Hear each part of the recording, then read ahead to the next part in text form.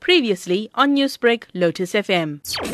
We should see this anniversary of the arrival of Indian Indentured Labour in South Africa as a people's history. More importantly, we should locate this history as part of the whole rubric of worker history in our country. So the community of Indian origin has had a very important role to play in both the building of the South African nation and its prosperity. Now, talking about the people's history, have people been able to interweave the history of the 1860 indentured labourer and their descendants into the tapestry of South Africa's history?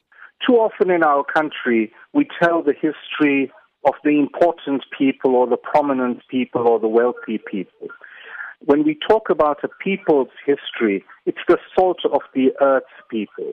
The people who struggled, whether it's on the plantations or the coal mines or the tea estates, but people who essentially were the real building block of a society, not the people who arrived here either privileged or had acquired wealth through various means.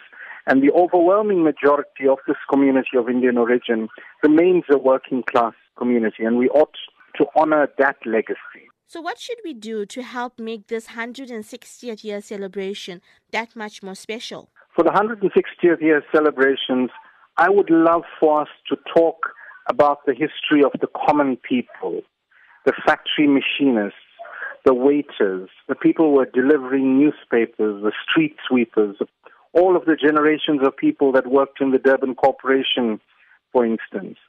When we were able to tell the history of the common working man and woman, I think we are able to tell the broader history of the society. Newsbreak, Lotus FM, powered by SABC News.